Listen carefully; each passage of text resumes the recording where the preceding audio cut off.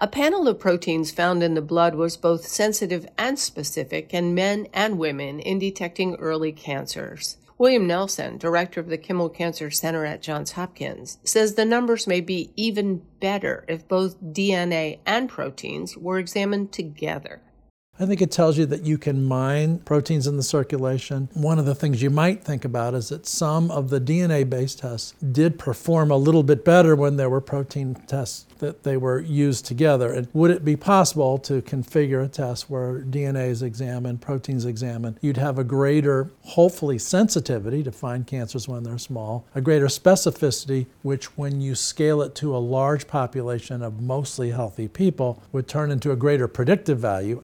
Nelson notes that it is always a challenge to scale up from detecting cancers you already know exist to finding them among otherwise healthy people. At Johns Hopkins, I'm Elizabeth Tracey.